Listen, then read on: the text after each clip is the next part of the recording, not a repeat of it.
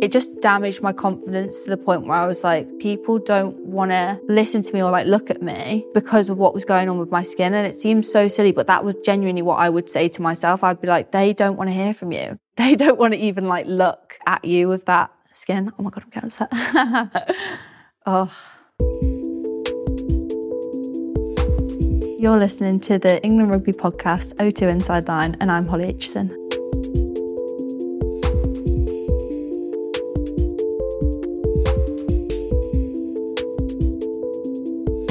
I'm Holly Aitchison and I play for Bristol Bears and England. I play at fly half or sometimes centre. I am the person that bosses everyone around shyly and I do a bit of kicking. I would describe a good fly half as a world-class kicker out of hand and potentially off the tee. The people that I like to watch play really flat to the line, someone like George Ford maybe.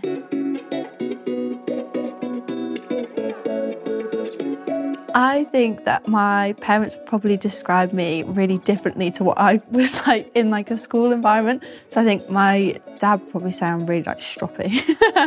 They probably align with like I'm quite quiet at times, but probably a bit more outgoing at home. In comparison to at school, I was definitely more like quiet, reserved, definitely more introverted.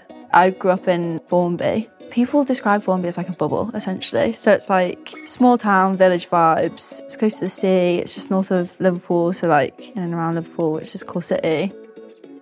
I think Liverpool, like, you say from Liverpool and people are a bit like,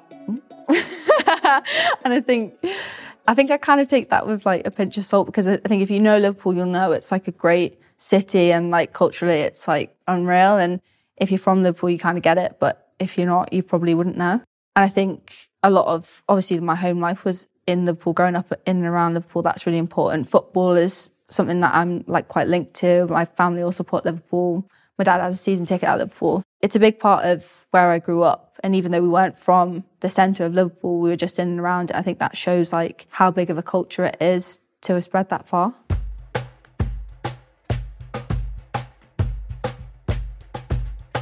My first memory would actually probably be not playing, but sitting on the side of the pitch. So my dad was DOR at Waterloo. So like as early as I could remember, I would have been at the game. And I just remember being like on his shoulders if we were like watching another team. He was always in the box and I would be with my mum in the stands and I'd be like watching from the sidelines and like going down to the training of the first team and stuff and wanting to join in even when I was like 3. And then my first experience of playing was at Waterloo with my brother who pretended that he was older than he was and my dad just kind of shoved us both in and he was like, go and have a go. I think I must have been like 5 or 6. There was a girl in the age group above me called Emma Dryden and I remember her so well obviously because of like the girl link. But apart from that, there was like no one. So I just went along and tried to be besties with her to be like girl crew. And yeah, like literally loved it from then. I think it was just kind of like natural. I played a load of sports in school and then I was like lucky enough to do like county stuff with a load of sports as well. So I didn't really like think about it too deeply, I think, until I got to about 16 and we were talking about where we were going to do college. And obviously Hartpury was a really big thing at the time. The best place for women's rugby where all of the next gen of like England girls would come out of it was always Hartpury. So like if you were kind of good enough and you went to the trials and got in, that was the place if you could get in that you should really go. And I was kind of shy. So I was like, I don't really know if I want to live away from home and like do all of that kind of thing. I don't know if I'm ready. Like I said, like Formby's a bubble. I didn't really want to leave the bubble. I was very comfortable in the bubble. And my dad really pushed me. Once I'd said that I was going to do it, he was like, okay, let's actually do it. Because I often say things and then probably don't have the courage to do it. I made that decision quite late on. Didn't go to the trials in the end because I was just being me and being kind of, a bit flimsy about it. And ended up getting in. They took me late. And just went from there. I was my happiest when I was playing rugby. And I think I did love other sports, but I probably wasn't as outstanding when I was younger. Like I stood out a lot on a rugby pitch, whereas I probably didn't. Like I was good, but I wasn't that good. Do you know what I mean? I think if I hadn't done Hartpury, I definitely wouldn't have been sat here either.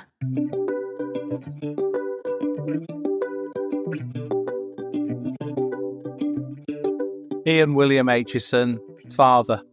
She was dead easy as a child, to be honest. We never had any trouble with her. Sailed through school, loved her sport, which was ideal for me and her mum because we both love our sport. In terms of if you see her in a friendship group, she'd be perhaps come across as one of the quieter ones. But certainly when she gets onto a pitch, she becomes much more of a leader of things that are going on the pitch, because she's got a good rugby brain, understands tactics, and is a good communicator. She has been around rugby for most of her life. She also has played a lot of different sports. In fact, I probably think that she could have been a better footballer than a rugby player, and she certainly played that at a high standard, with opportunities to play for Liverpool and Everton being offered to her. But she was always quite clear in her head she wanted to be a rugby player. I'm immensely proud of her, not just as a rugby player, but as a person. I think she's a good person. She forms really strong friendships. So I think she's got all the right values. And obviously, if you've got a child that has come right the way through, that you've spent a lot of time with, watching and nurturing at different stages, to see her play on the biggest stage for women is fantastic. And I still haven't managed. I think she's got over 20 caps now. I still haven't managed to get through a national anthem without crying a little bit.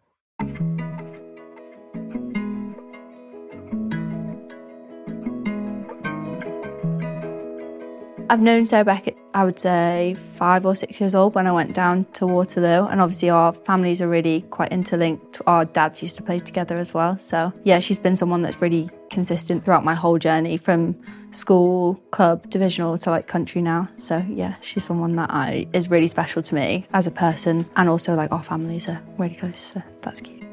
I actually get so I feel so proud of her. It feels, when I look back on it, so quick. And although we kind of parted when I went and played a bit of sevens, obviously S was there the whole time from 6, 7 years old, playing at Waterloo. But it was a comfort blanket of someone that had been there since the very start. And I think someone that knows exactly where you're from, went to the same school, and just has your back in everything that we kind of went through, whether that was county, divisional. She was always my consistent person that I would lean on. And I think we went through a lot of teenage years, growing up, where you want someone to be there with you. She was always in school, in rugby and other sports teams together. So it's just nice to have someone to look back on that has been there through literally every single step of the way.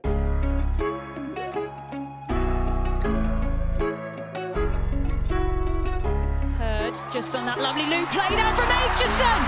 She's got support on her shoulder. She knows it's there. She doesn't pass. She finishes. I'm Sarah Beckett. I play for Gloucester Hartpury and England. Holly Aitchison, I grew up with Holly Aitchison, so I know her quite well. We played through all age groups together. She's very quiet. If you don't know her, she's very reserved. She likes her own space, but she's actually very funny. She is quietly very competitive and likes to be good at everything, which she is, which is very annoying for me as a child growing up because she always used to beat me at everything. It's been a pleasure for me to really see her grow into the role that she's in at the moment. She really found her voice as a leader and grew into that role, and I think she's very hard to track down as well. She can step anybody and she's quick as you like, and she can pick a hole for anybody to run through, so her ball playing ability is unreal. I'm Ellie Kilden and I play currently with Harlequins and the Red Roses. Holly we're really close. We go way, way back, and she's somebody that I trust so much. It's really special to have a friendship like that on pitch. She is so well-rounded. You don't know if she's going to pass, kick, step you, probably going to do all at the same time. Her ability to see the space and put other people in the space is probably one of the best that I've ever played with. She is somebody that will create holes and take holes, so you've got to be careful of her, and definitely someone that is progressing in the 10 shirt massively. I'm just looking forward to seeing where she can take it. It's exciting.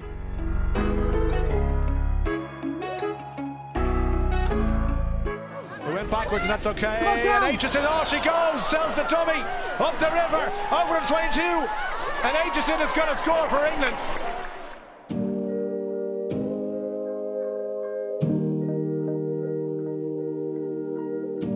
Playing for England is obviously the end goal, and I think although that had kind of come about quite quickly, I think every environment that I went into, with my personality being quite reserved, I wouldn't have spoken much, so you probably thought that I was fine. But I think there's definitely an element of Every time I went into a new room, that was a really big moment for me. And I kind of have a lot of anxiety in general. It all happened probably from 13, 14, when you start getting into like talent development group, which was essentially England at the time. And I think because S was always there with me and she went to everything with me. So like she was always, obviously she's naturally one of the best players in the country. So she would always get selected as well. So it was quite casual. Like I always had my bestie there. As we came through, I think we'll both probably say that our dads were massively influential. So like when we played at Waterloo, West Park, they both did a lot of coaching. They're quite similar personalities. I'd say they're both quite demanding. So I'd say they're probably definitely influential for both of us. But I'd say a natural like go-to would be Miss Burns. And I do still call her Miss Burns as a respect thing. But yeah, she was our secondary school teacher and our head of house. She was massively influential from, talking about what was normal and like how things should be done. Like she was always a role model and someone that was the consistent through high school that kind of managed any outside comments or anything that we would get. She always had been through something like that already herself, and she was always someone that you could go to and just chat as if she was a friend rather than a school teacher.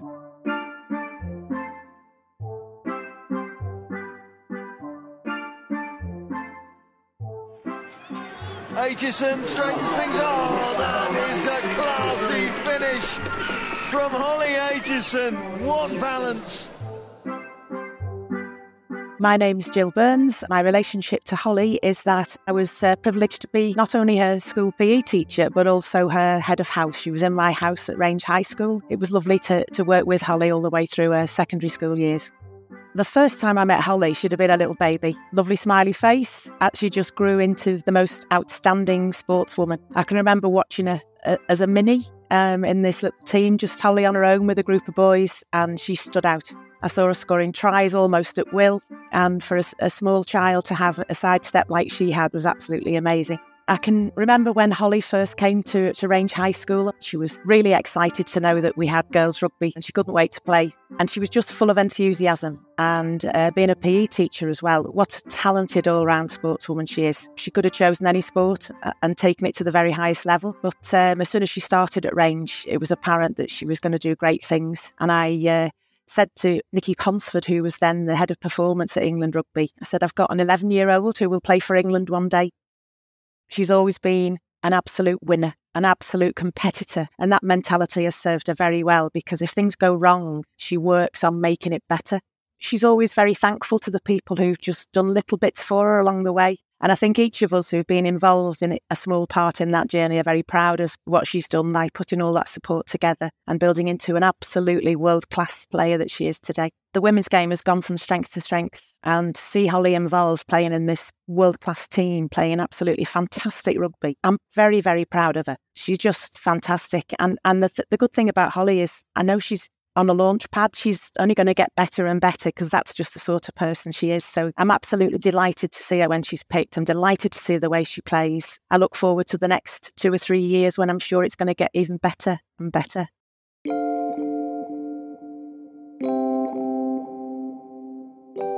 When I was like 16, 17, I started noticing a lot of spots on my face that were probably a bit different, because I had like excessive acne. So when I first moved away from home, I think that was a massive trigger for me. It's kind of coupled a little bit with the anxiety stuff, where I really struggle in social situations and like transitioning, as like most people do. So when I was going from Hartpury was a massive move for someone like me. And I would say that was probably the earliest onset that I can remember. And it, just progressively got worse. It was a pretty detrimental age, I think, to have it when like you're starting to like get a bit of freedom and like go out with your friends, and that probably wasn't something that I was doing purely because of my skin. When I think about the intertwining with like the social stuff, I wonder if it was a lot more linked than perhaps I thought about when I was a bit younger.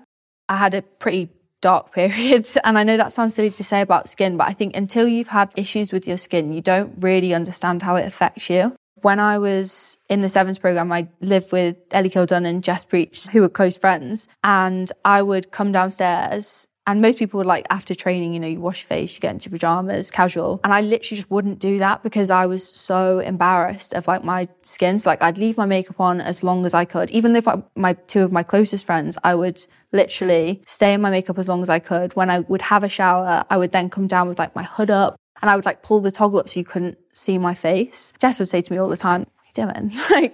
But I can't explain the embarrassment of it until you have it on your face. I'm like, I couldn't think that people weren't staring at me, even if they were really close friends and I know that there wouldn't be any malice or like ill intent there.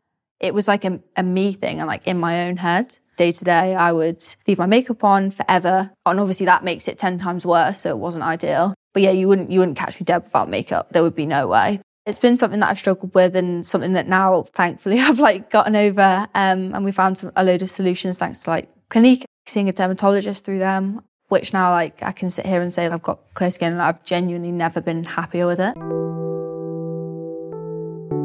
I think it just made me really shy. So like I'm already naturally quite reserved, but I think it just damaged my confidence to the point where I was like, oh, people probably don't, and it sounds so silly when I think about it now.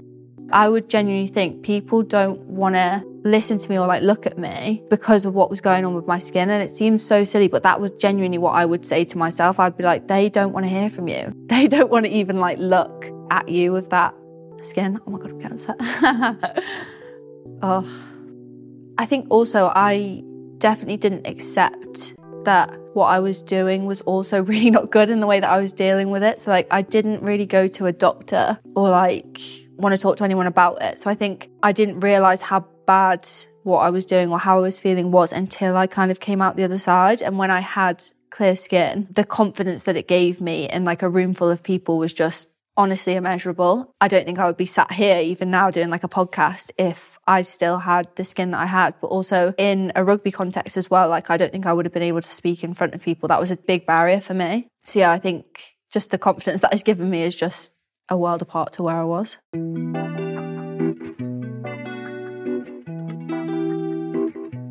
I think for Clinique to have come to me, I was just kind of like in awe. Because first of all, from like a marketing point of view, like not many companies are like in women's sport right now. So I was like, first of all, that you're coming into women's sport, whether that be with me or anyone else, I was kind of in awe of them of like, yes, we're getting the kind of commercial value out of it.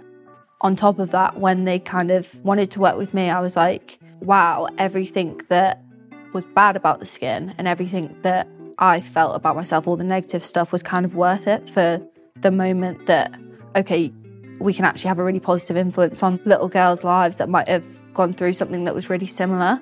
But I was at a point where I was confident enough to talk about it, which I definitely wasn't for years prior to that. It was honestly the most like surreal moment being asked to do something like that. I think the moment of like someone's actually paid attention and listened to my story, because I did a little bit on Instagram where I'd spoken about it. I felt comfortable enough to speak about it on Instagram. I find that a bit easier because it's through a screen and I don't have to stand up in front of people and everyone will look at me. And I actually had a really large number of people message me and be like, oh my God, I have all of these problems too. Thought nothing of it, just thought about sharing it. And I had so many people that came and like told me about their stories. And I just felt like I could relate to so many more people when I'd actually shared about it instead of, just trying to hide it, to be honest. I think it just makes me feel like, I know it's such a simple word, but like happy. Like I feel happy in myself. I feel more confident, more empowered. Like obviously those are words that you kind of get as well. The biggest thing for me was just being able to be happy in like day to day. And it seems like the mundane things of like going to the shop without makeup on, doing things that are so simple, but I really struggled with not being able to do. So yeah, I think just like the happiness of being almost like normal again, because I saw myself as really not normal for a long time.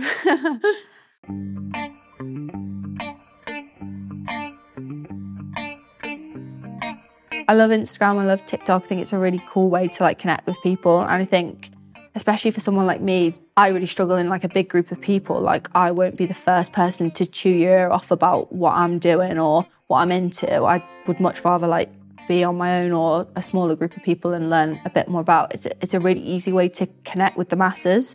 And I think like you get to know a bit more of me. Like it's a really easy way for people to like connect with you through the things that you share. So yeah, I love it. I think it's way more easy for someone like me to open up and just put things out in like a bite-sized way of being able to see what I'm into and what I'm doing, rather than having to really connect like properly with people and like stand up in front of a room full of people or like network or do something quite intense. I think the first time I would have thought about being socially anxious would have probably been in school, but I always look back on like my all of my school experience as being really positive, and I don't think it hindered me in any way. I saw it more as like I was a perfectionist. I wouldn't want to put my hand up in class because if I didn't know the answer, I would feel stupid. I saw it kind of like that. Whereas when I then transitioned to college and you go into different classrooms where they haven't known you since you were 6 and you actually have to give a bit more in like the nicest way.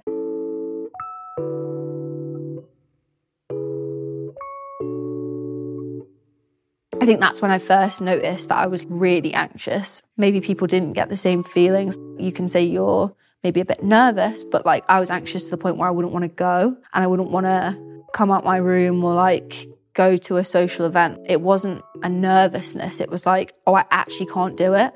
And I couldn't force myself to do it. And even like when I was because I find it easier to make friends like one-on-one. Even if I would have some of my really solid friends there, it still wasn't comfortable for me. And I think that was probably the point where I was like, oh, maybe that's not actually that normal to have these feelings. And like also even physical triggers of like my palms are, even now, like my palms are really sweaty. Or like I sweat loads because obviously I'm stressed about like the smallest thing. It's things that people like saying hi to people, or I can do that. And it seems silly now, like I can do that and interact with people, but it's things that I would actively avoid. And that was where I kind of saw a new group of people and was like, these people don't struggle with that, but I really struggle with these small things. And that was when I was like, okay, maybe that's not the norm. I think rugby helped to give me almost like a second person. Who I am off pitch is really different to who I am on pitch. And on pitch, I'm probably like outspoken. I'm outgoing. I can make decisions really quickly. I can shout at people, and I would never, ever do that off pitch. Like it's actually quite strange, but I think I got like almost like a split kind of person, but I was really good at rugby and I was confident on pitch. So it was easier to kind of go into that. Whereas off pitch, I wouldn't say that I'm not confident. I just don't really put myself in those situations. Whereas rugby, you're forced into it. Like that's just the game. And I loved, like we've spoken about, like I love rugby, so I'll just do it. Whereas off pitch, it's an option. So I will opt out.